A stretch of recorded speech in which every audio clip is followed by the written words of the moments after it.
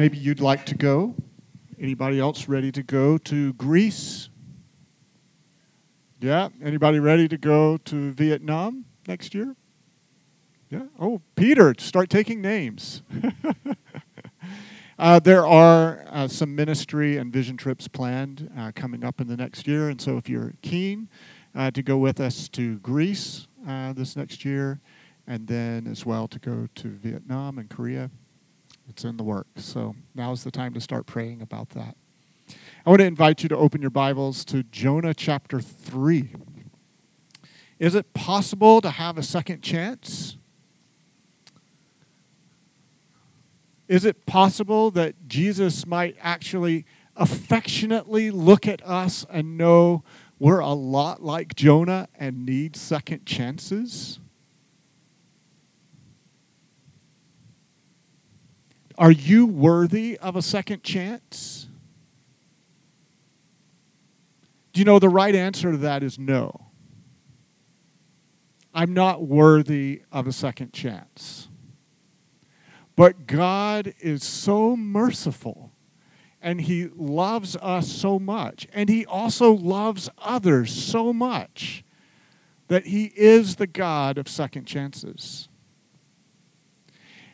As Tim Keller would say, we don't fully realize the depths of our depravity, nor do we realize the incredible heights and depths of God's love for us, all in the same moment.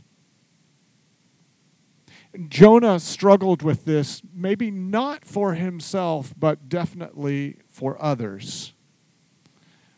But God brought him to a point of reconciliation because he reckoned and rumbled with the mercy of God for himself. You may remember at the end of chapter 2, it says the great fish vomited Jonah onto the beach. And Jonah chapter 3 begins with Jonah on the beach. Are you ready? Jonah chapter 3. Then the word of the Lord came to Jonah a second time. Go to the great city of Nineveh and proclaim to it the message I give you. Jonah obeyed the word of the Lord and went to Nineveh. Now Nineveh was a very large city. It took 3 days to go through it. Jonah began by going a day's journey into the city, proclaiming, 40 more days, and Nineveh will be overthrown. 40 more days, and Nineveh will be overthrown.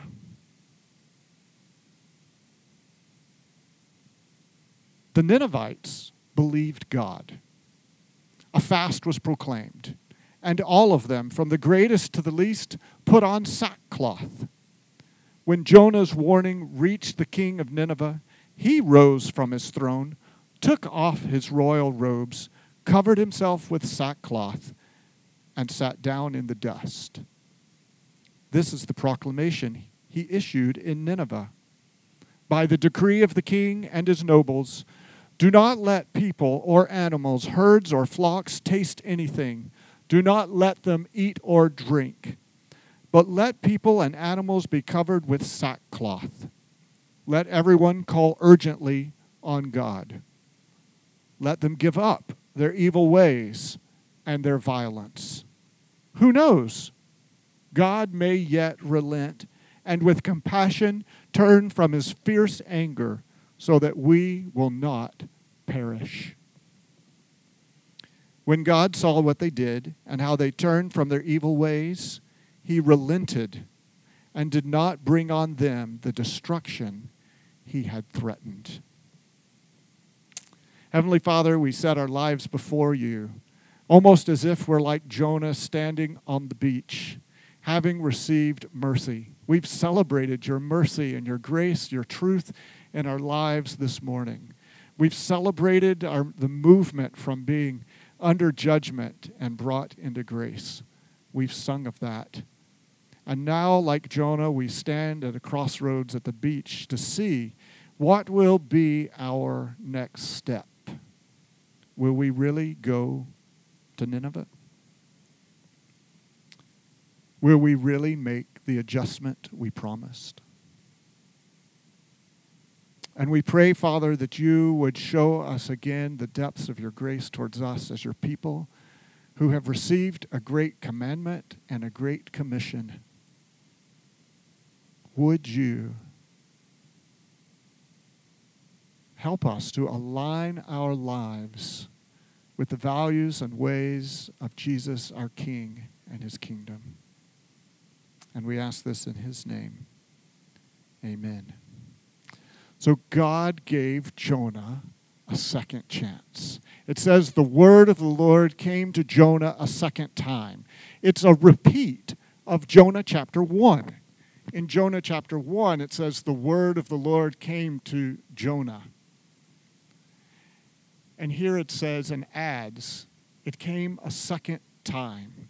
And so with this arrival of the word of the Lord, God was waiting to see, was Jonah really going to do it? Was Jonah really going to move? In fact, the word here is up. We translate it as go, arise, but it's really up. Jonah, get up. Let's go. Go to Nineveh and proclaim to it the message I give you. Do you know God is always inviting us to be a part of what he's doing with the people that he has in his heart? And it was astonishing to Jonah that Nineveh might be in God's heart for good and not for evil. But it was the evil part or the destruction part that was so in the mind of Jonah that even when he proclaimed his message, he couldn't bring himself to give the full prophetic message. For a full prophetic message would include who is bringing you under judgment. And it would also declare what you have done wrong. But when Jonah announces the message of the Lord, I think he gives the specific words that God gave him to say. It just seems that he left out God and why. Notice what he says. Notice Jonah's message. 40 more days and Nineveh will be overthrown. Jonah's almost announcing it with glee. You've got 40 days. Ha! And then you're going to be overthrown. I wonder what it was like as he made his way into that city on the first day. From the edges to the middle. It appears by the messaging that the narrator gives us that Jonah didn't make it to the middle of the city. He spent a day doing his preaching ministry and then decided to go up on the hill and watch. That's in chapter 4. So in chapter 4, Jonah is on the hill watching to see how Nineveh is going to be overthrown. 1 day of ministry, 40 days, and Nineveh will be overthrown. He doesn't tell them which God. He doesn't speak of Yahweh, nor does he say why. And so the surprising thing that begins to happen in the city is that people begin to respond to Jonah. People actually begin to respond to God. The narrator here tells us that the Ninevites believed God. In spite of Jonah's shorthand message. Now, shorthand messages are very common. When you were summarizing the ministry and message of Jesus, the writers of the Gospels say of Jesus, his message was this: repent, for the kingdom of God is at hand. Jesus went about preaching, repent, and the kingdom of God is at hand. It's just that we have more than 1 day of the ministry of Jesus with us. And so we have a lot more of his teaching. But Jonah's message didn't even seem to provide the message of repent. 40 more days, and Nineveh will be overthrown. His message is ambiguous. But there's still grace in it. For this word overthrown, do you know what it also can mean? Transformed. And I think this may have been the message that Jonah didn't really want to pay attention to. 40 more days, and Nineveh will be transformed. He wanted to hear 40 more days, and Nineveh will be no more. Wiped off the surface of the earth. For the Assyrians were a terrible enemy. Can you imagine that if you were Korean and God sent you to Japan? Can you imagine if you can make a list of enemies, can't we? We have long lists of traditional enemies. And what if God chose to send you to your enemy with a message? 40 more days and you'll be transformed. Or is it in your heart 40 more days and you'll be wiped off the planet? Can you imagine God calling up people from Ukraine to go to Russia? What's the messaging?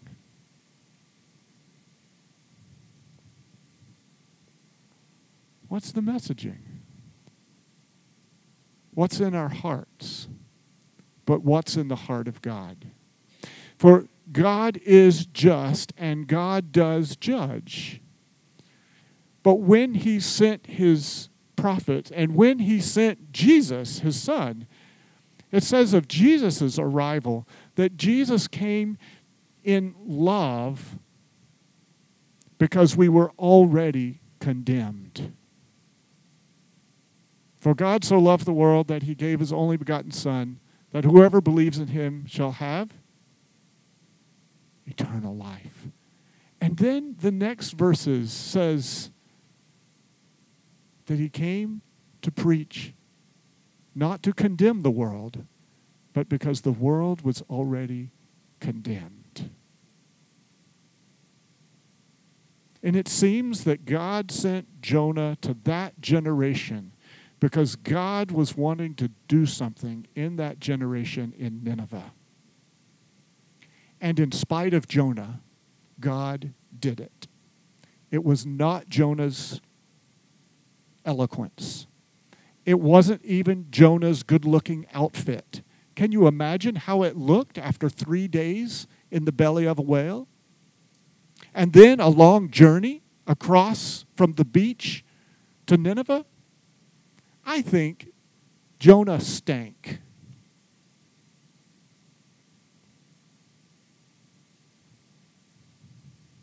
So it wasn't his eloquence. It wasn't his good looks. It was simply his participation in what God wanted to do. And God was going to do it. The surprising turnover of Nineveh reached its pinnacle when it says, word arrived to the king of Nineveh. And did you see the pattern of what the king did? Did you see how God is bringing about a social transformation right there in Nineveh? Jonah started on the outside edges of the city, not at the center. Jonah started with the people who were at the margins, with the edges, and they responded first. And the word of their response to this message of a strange prophet reached the king. And God moved the king's heart as well. It says he rose from his throne. In that moment, he was getting up and giving up his royal authority. It says he took off his robes. At that moment, he set aside his wealth and prestige. And then he put on sackcloth. At that moment, he gave evidence of his concern and his grief. Sackcloth was the common clothing that just said, I'm in mourning. I'm in grief. And then it says he sat in the dust. That was the act of humility where he joined in the life of the common people before God. God has overturned Nineveh. And then the king gives a decree. Cover yourselves with sackcloth. Didn't you find it odd that he wanted the animals to wear sackcloth too? Yeah, that's weird. But let me tell you, having a big fish in chapter 2 swallow Jonah, that's weird too. But the animals...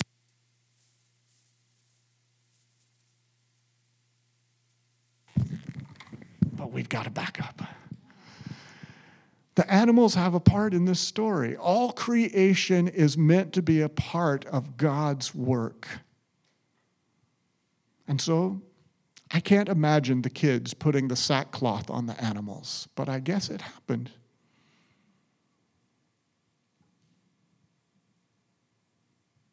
And then he says in his decree, give up your evil ways and the violence in your hands.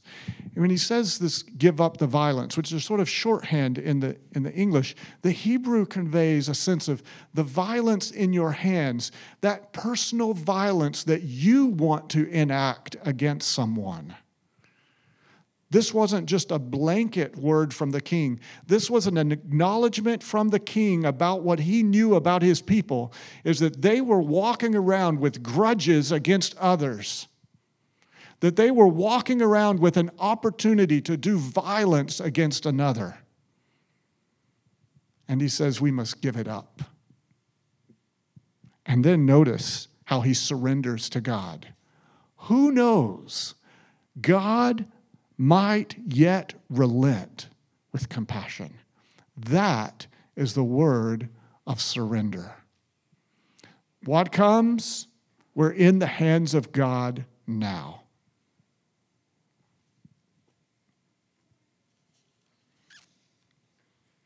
And this is how Nineveh was overturned.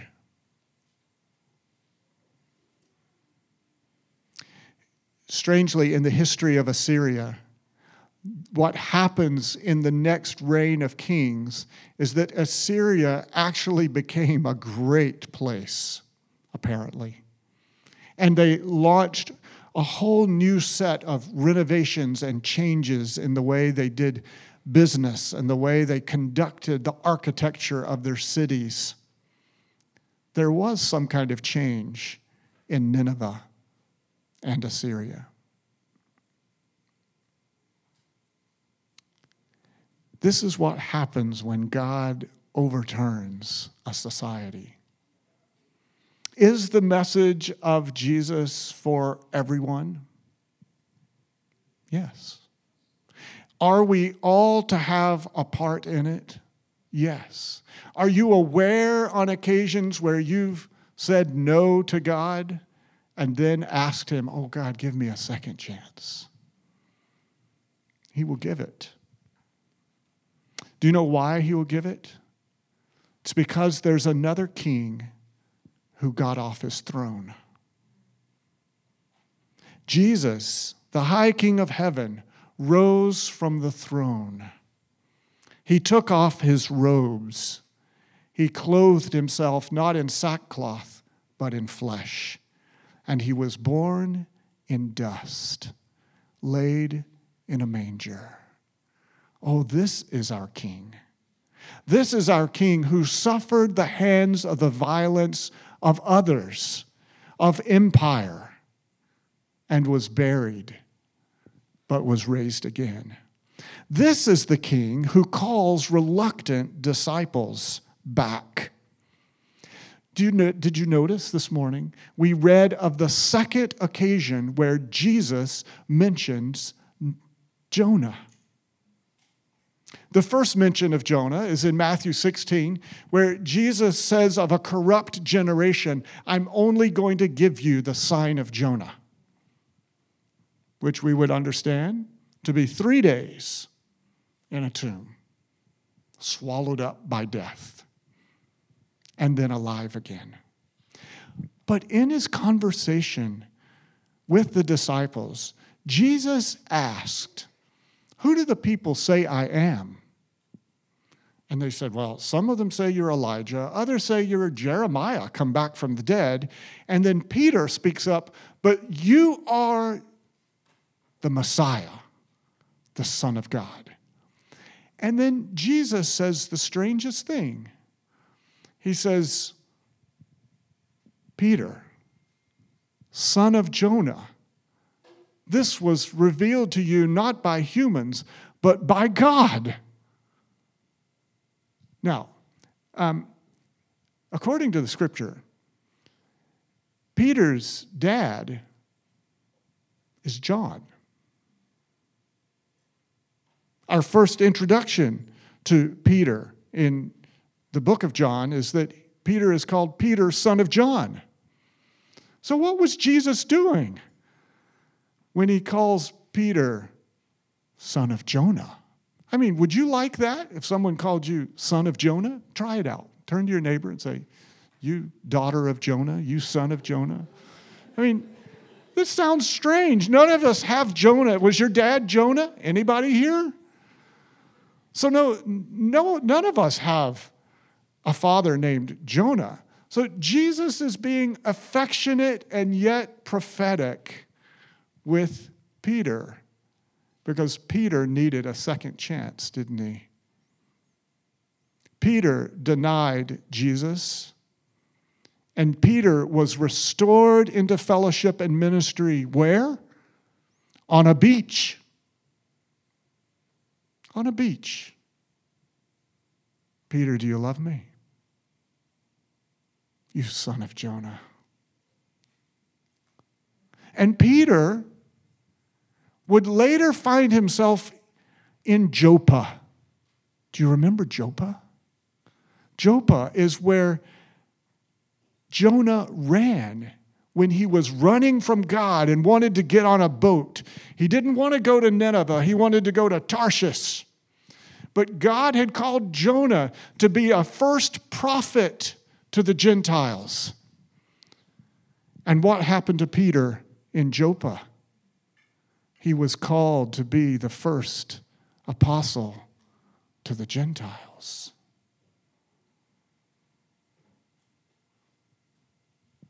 Do you think Jesus knew what he was doing when he says with affection to Peter, "Peter, you son of Jonah"? He knows something about our hearts that we're not quick to obey. We're not quick to respond always, especially when it means crossing a boundary, especially when it means breaking social norms, especially it means that someone's going to look at us and say, "You're not being true to your people," especially when it means we're going to forgive our enemies.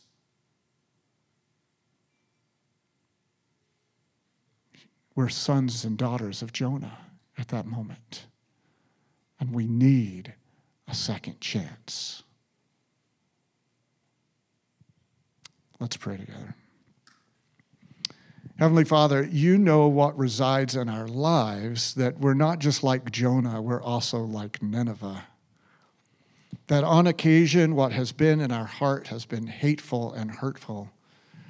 That we have let the powers and methods of empire take root in our lives such that we make greed and stuff of earth an idol, such that we catalog people according to their ethnicities, their backgrounds, and their family names.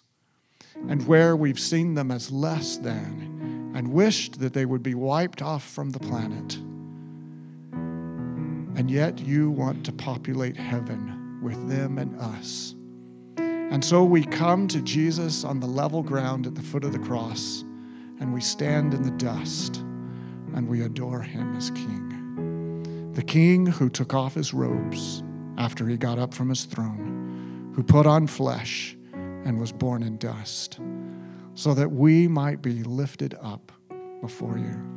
Oh, Lord Jesus, inside of that love, may we be quick to say yes.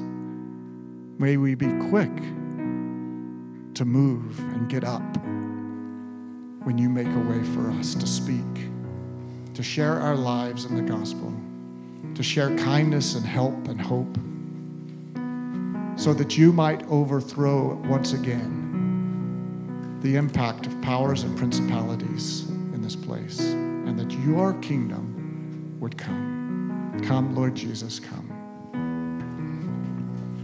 Let's stand.